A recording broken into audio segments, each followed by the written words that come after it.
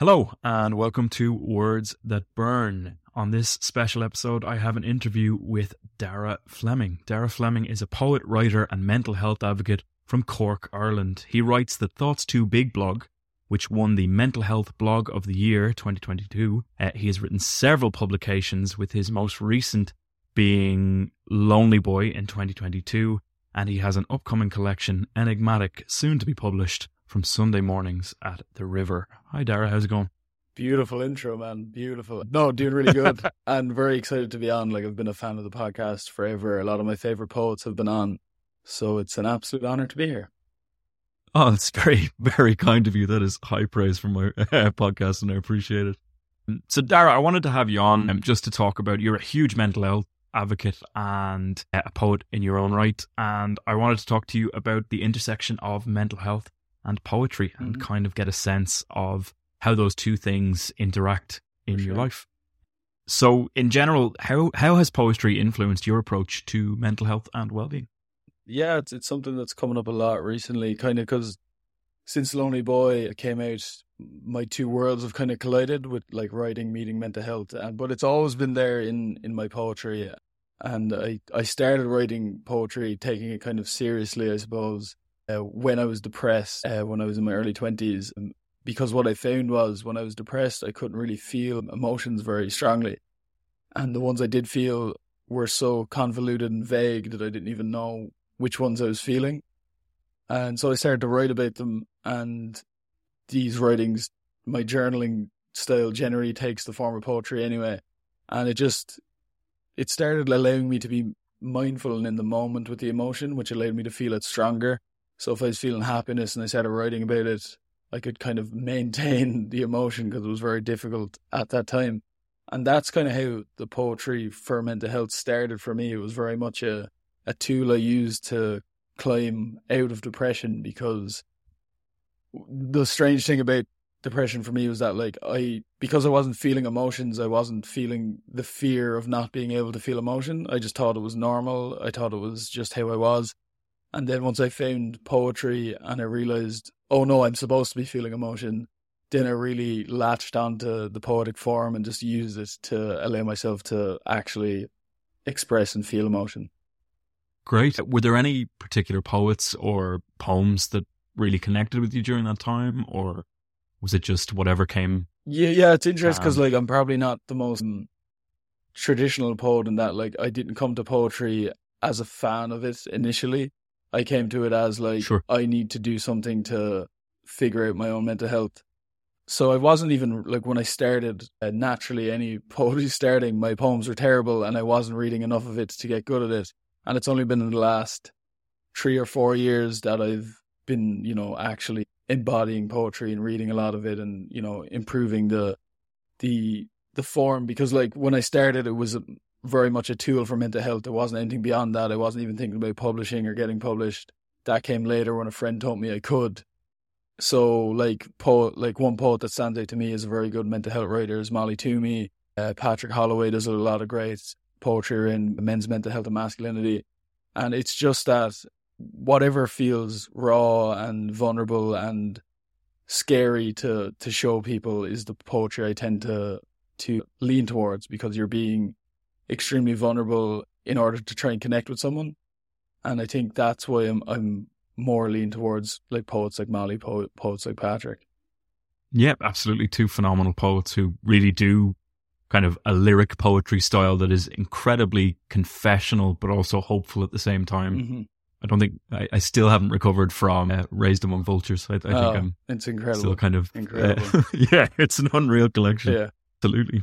So when you talk about that connection, and bridging that gap between other people and yourself, or between you and certain emotions, do you find that poetry is an easy way for you to connect with other people? Do you find that you get a good response to the poetry that you write in that way? Or yeah, definitely, but it's interesting how people connect with the poetry. So I often say the subsection of the population who read is quite small, and the subsection of that population who read poetry is even smaller. A lot of my friends wouldn't be writers, and they'd rarely go into a shop and buy a book, so they'd never go into a shop and buy a poetry book.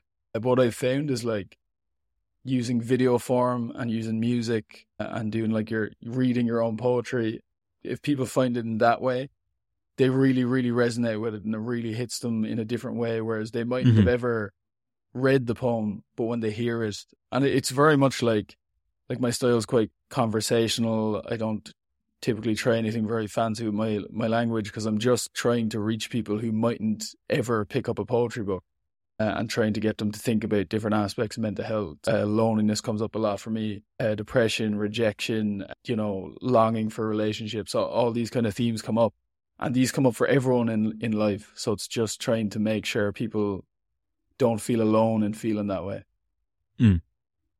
Yeah, so those are quite complex topics, I suppose, that you choose to write about. When you started to look at publishing your work or approaching it towards bringing it to a wider audience, I suppose, other than as your own self-care tool, do you find that it's challenging to write about those topics in the moment? Are you a take a break, come back to it kind of guy? Is it a single burst of emotion for you, or what's the process there for? Because they're heavy topics, Yeah, no, for sure. And I'm very much a kind of impromptu, instinctive poet. Like when I write essays or write short fiction, it's far more structured. Like you make time and you sit down and you force yourself to write. But for me with poetry, it's very much if I'm feeling the emotion, I'll try and write about it as soon as possible. So often I'm jotting notes on my phone or a notebook that's near my bed or whatever. And I just try to get to it as soon as possible and get a first draft. And it's always been like that. It's never been something that I'll be kind of sitting down with purpose to write poetry. It almost comes at the wrong time. Like I'll be out with friends or I'll be out for a walk and I'm like, the poem's coming now and I have to try and write it down. So my creative process in poetry is very instinctive rather than like, trying to actually write poems. I let the poems come to me. Yeah, absolutely. I suppose it keeps that kind of essence of the emotion that you're trying to bring across alive and well in the work when that happens. You also spoke a little bit about performing poetry over reading poetry as a way of kind of reaching that, as you said, very minority subsection of the population that reads poetry. That this podcast was very much founded on the basis of hearing poetry aloud, which I can't remember where I heard that, but it really struck a chord with me and got me into poetry. I'm going to have to look that up now and put it somewhere in the description. But you are quite active on social media in lots of different forms. I think you and I first connected over Twitter, for sure, or X as it's called now. I really shudder to call it that, but. Yeah. Anyway, I've also found your work spontaneously through TikTok. You've come up on my For You page. It seems that your performance aspect is much clearer on something like TikTok than it is on X, because obviously it's a written format versus an audio one. How do you find reading your poetry for social media? How do you find that impacts the style that you work in?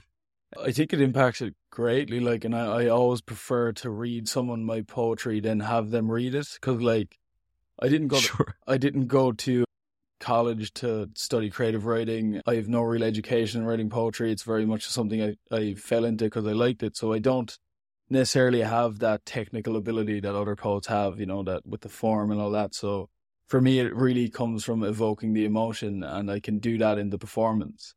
And often someone might read a poem and they'll be like, yeah, that's good. And then I'll perform the poem and they'll be like, that's brilliant. And it all comes down to where I'm making the breaks, where I'm taking my stops, the intonation, it all plays a part. And I'm very aware of that. I did a master's in linguistics and I'm been always acutely interested in how language can impact people depending on how you use it. And you can read one poem one way and someone else can read it a different way, and they're two different poems. So I think that aspect's really important to me, and it's something I'm trying to do more, trying to perform poetry more as I kind of go on in my career. Yeah, so you just had your first pamphlet there, I think you said last year, that was Notes for a Mid-Youth Crisis. And that was your first pamphlet, and that came out from Bottle Cap Press. How did you find your way to deciding that a pamphlet was something that you wanted to put out there? And how do you find navigating performing those poems? Is there any kind of particular preparation that you do before you perform or anything like that? So, like, I actually performed. I'm in Barcelona at the moment, and I performed here a few weeks ago at an open mic that I was invited to. And so I've just, in May, I wrote a new pamphlet called The Whole, which was highly commended for the Patrick Kavanagh Award, which was absolutely huge. And I wanted, like... Congratulations. Thank you very much. And, like, the reason I wrote that pamphlet is because I wanted it to be a performance piece. Whereas with Notes for a Midnight Crisis, I didn't write that with the intention of it being a performance piece. It was very much just kind of my journalistic style. Here are some things I've thought of in my mid-20s that might affect other people. And so it was kind of like, I was very new to like what a pamphlet could be. So if I was going to do it now, I'd probably do it quite differently, because like The Whole is quite thematic. Like it's very like we're focusing on masculinity and that's all we're kind of focusing on. Whereas Notes for a Midnight Crisis was kind of, and I like it in that like it reflects how my life was when I wrote it, which is kind of chaos. Like there's a poem about depression, there's a poem about Tinder, there's a poem about, I don't know, going to the shop. Like there's a lot of different things going on, and it's just kind of mirroring the life I was living. Whereas the more recent pamphlet, The Whole, has been more like focused, and it was written to be performed. So they're quite different in that sense. There does seem to be a massive uptick in community-based performance of arts and literature. I'm thinking particularly here in Dublin, we have Sean Cuiha, which kind of kicked off here, which is the bi-monthly storytelling kind of initiative. Do you find that, first of all, do you attend a lot of these kinds of things? And what do you think the hurdles are for yourself when it comes to performance? And why do you think that might resonate so much with people? Yeah, I do find it fascinating as a concept, because writers are like stereotypically introverted and hate being in public, and we're moving into a space where writers have to be extroverted and be confident public speaking and out there in the world on social media or wherever else. So I find it interesting that the juxtaposition of where we are, because I remember when I was growing up, I didn't know the faces of any of my favorite writers. I just knew they wrote my favorite books, and I didn't ever hear from them. So it's quite different now. But like anything else, it just takes practice. Like I remember, like I do a lot of public speaking, with writing and just in mental health in general. When I started, absolutely nerve-wracking. I remember my first poetry reading was at the Rebound Arts Festival in Cork, and it was for Notes for a Midnight Crisis, and I was absolutely petrified to read in front of people. And what I still find actually is that like it's far easier to just talk to people, like, here's my journey with mental health, and you just kind of ramble on. I find that easier than reading in front of people, because you kind of have to focus on the words, and you know, you can stumble over words. So I still find that process challenging. Another challenge that blows my mind, especially when people do like these long poetry shows that are 30-40 minutes, that they've memorized every single word of their performance. Still finding that a challenge, but we'll get there. Because I'm like tomorrow evening, like I'm coming to Dublin tomorrow because I'm performing a spoken word piece for the launch of Movember. So, which is exciting. Like I'm very much want to be in that space, but it's also daunting because, you know, you're performing rather than speaking to people, which is different. Yeah, absolutely. It's a whole other kind of interaction. Like speaking to people candidly is, I suppose, in one way easier to do because it's just reality. You do it every day. You interact with people every day. Giving people your art is a whole other risk. Like the thing that you spend time on, or the effort that you made, and then you kind of have to show it to people and be like, this is my poetry. Enjoy that. So I don't know if you find this, but because you and I are Irish, there is a kind of a slow emergence of art, I guess, in the Irish scene, depending on where you grew up and how you grew up in Ireland. You know, writing poetry, reading poetry, performing poetry would have gotten you laughed at maybe even 10 years ago, you know. But we do seem to have reached a point now, and you mentioned that you wrote The Whole, which is about masculinity and things like that.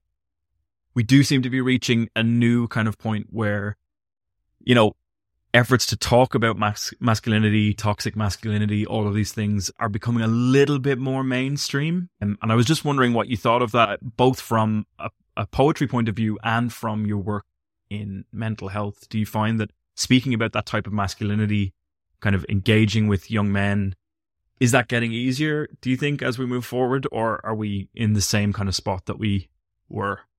No, I think it's definitely changing, and like I can see that in the last 10 years, even just from my own experience of mental health and my own friend group. But like, it's getting easier, but there's also new challenges. So like, while we are in a space where men are encouraged to talk about mental health and their emotions, you have bad actors coming into the space as well. Your Andrew Tates and people like that who are kind of trying to reinforce a more traditional and often dangerous form of masculinity. So there's new challenges, and that comes with social media. But in general, I do a lot of talks for like TY students, which will be men and women, but the engagement from both, all genders is quite high. Like I wouldn't go into a classroom or go into a talk and be like, okay, like the girls engage with that, but the boys were tuned out often. And like I do benefit from the fact that I still, thank God, look a bit young, that they can kind of relate to me in a sense,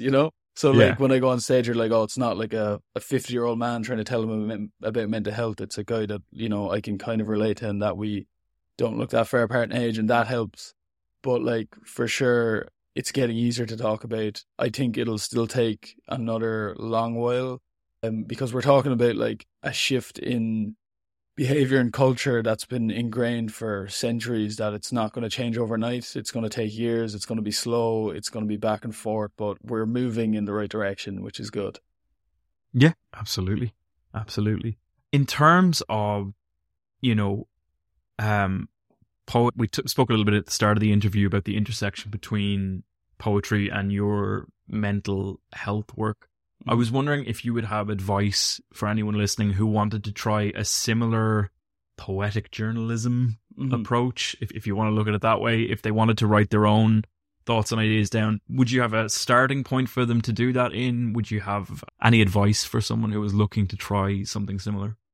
Yeah, like I think, the first thing, because like the only reason I was able to start is because I had to accept how I was feeling. So for a long time, I rejected the idea that I was feeling sad or feeling lonely. And then once I accepted it, then I had all these things to figure out. But like as a very, very starting point, probably forget about the poetry for the first instance and just get to journaling and get comfortable with talking about your emotions or writing about your emotions. And I do a thing, I'm not sure the technical title for it, but like brain dump journaling, where basically there's no wrong answers. The first few paragraphs are just going to be about like the day you had, the room you're in, and then all of a sudden, eventually, your mind will just take you to the place it needs to be. Like, this thing is bothering me. I'm feeling stressed about this. I'm feeling anxious about this. And then you find the thing that's really the crux of what's bothering you.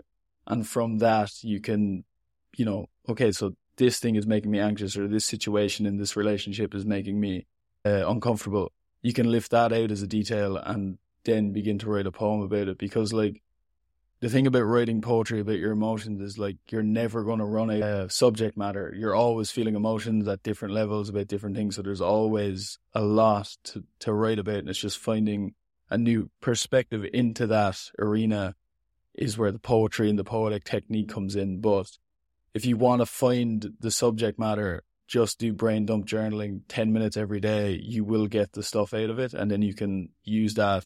And not to say that that's easy either, because like, you are now taking the most vulnerable part of how you're feeling and using it to make art, which makes the best art, but it's also the scariest way to make art because you're being extremely vulnerable. But that comes down to the decision you have to make as a poet, whether you want to do that or not. Absolutely. Yeah. No, really solid advice. So you, I suppose, are probably preparing to talk about this a little bit more because in about a week and a half, I think, you have your TED Talk. That is correct, yeah. So Thursday, November 2nd, which is yet another thing I have to memorize, so we're talking about how to use, like my example is poetry, but how to use creativity in general to pull yourself out of a kind of mental health spiral.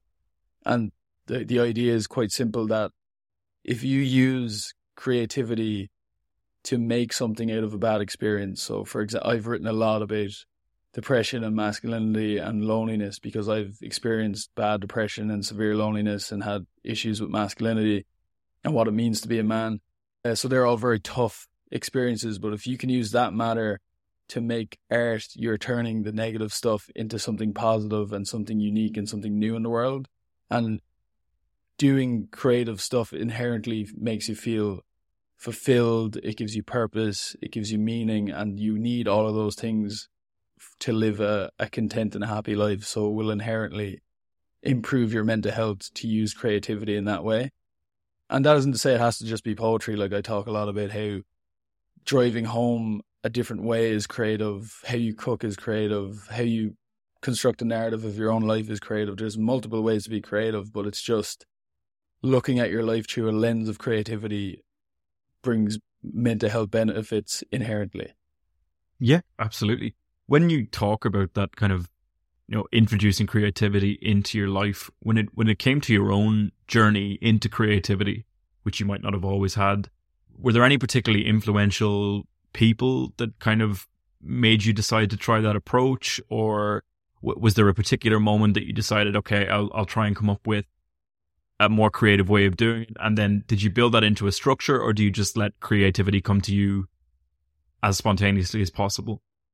Yeah, it's a good question. I think it comes from multiple avenues. There's poets, there's musicians, singers, authors that have been influential. I think one of my favorite poets is Frank O'Hara, a poet from New York. His Notes for an Emergency is actually kind of Notes for a Midlife Crisis was kind of a nod to that pamphlet. I thought that was absolutely stunning. And then I've always been very interested in the poetic nature of good lyrics and songs. So whether it's rap music or your kind of more traditional sing-songy, when I was younger, Eminem was a huge influence. Your Kid Cudi's, your Dermot Kennedy's, he's probably one of the most poetic singer-songwriters there is at the moment. And it's just, I think, not that you have to, because I think we get caught up in we find someone we like and we feel like we have to be almost the exact same as them. And I find you can pull pieces from everyone that influences you. I like how this person does that, and I like how that person does this. And you can draw it in. Or often, I remember even just in May, and this is the reason I wrote The Hole to begin with, is that I went to see Max Porter perform, and I thought it was absolutely mind-bending how he performed his work, because he wasn't just reading it, it was an actual performance. And I woke up the next day just a head full of ideas, and I scrambled, and I think I wrote the whole 28 pages. I wrote it in about 4 days. It was just after that inspiration. Yeah. Wow. And it's just moments like that. And I think, I read The Creative Way by Rick Rubin last year. And Rick Rubin, obviously, famous for getting the best music out of his artists. And he doesn't have a clue about music. And he says that himself. He's not very musical, but he talks about living your life in the creative ways to be open to anything being an inspiration, and something very mundane could lead to something very not mundane. And I think it's just living and embodying that idea is what I try to do, and it's what I've been trying to do for the last 6 years, I think.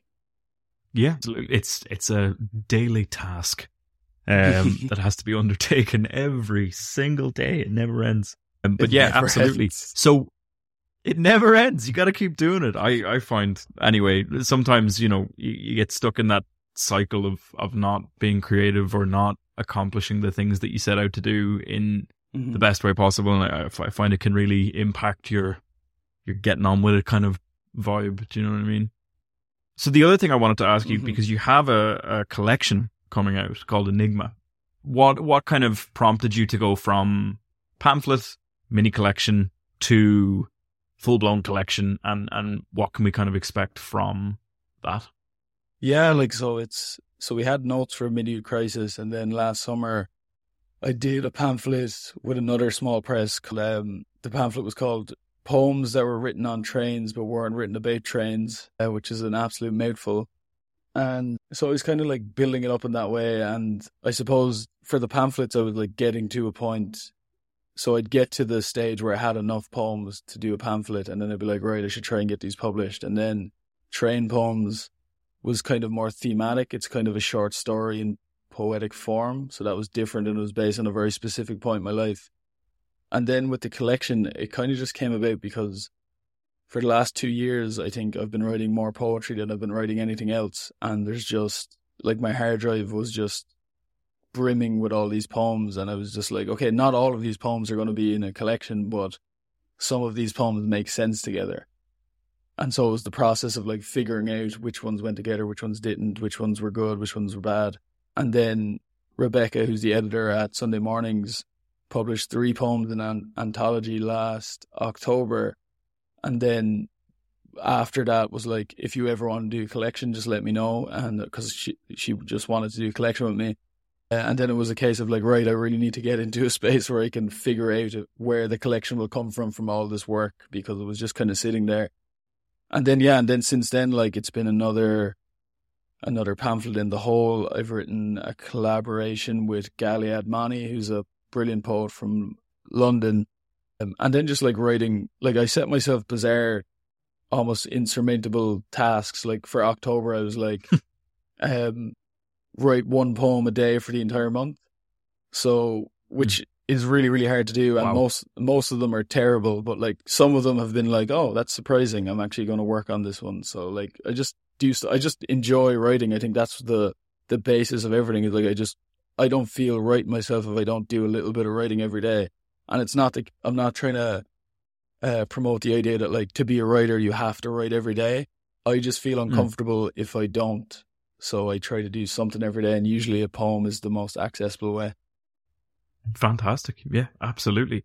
Is there anything that you would like to let listeners know about that's coming up for you? So Enigmatic is coming out.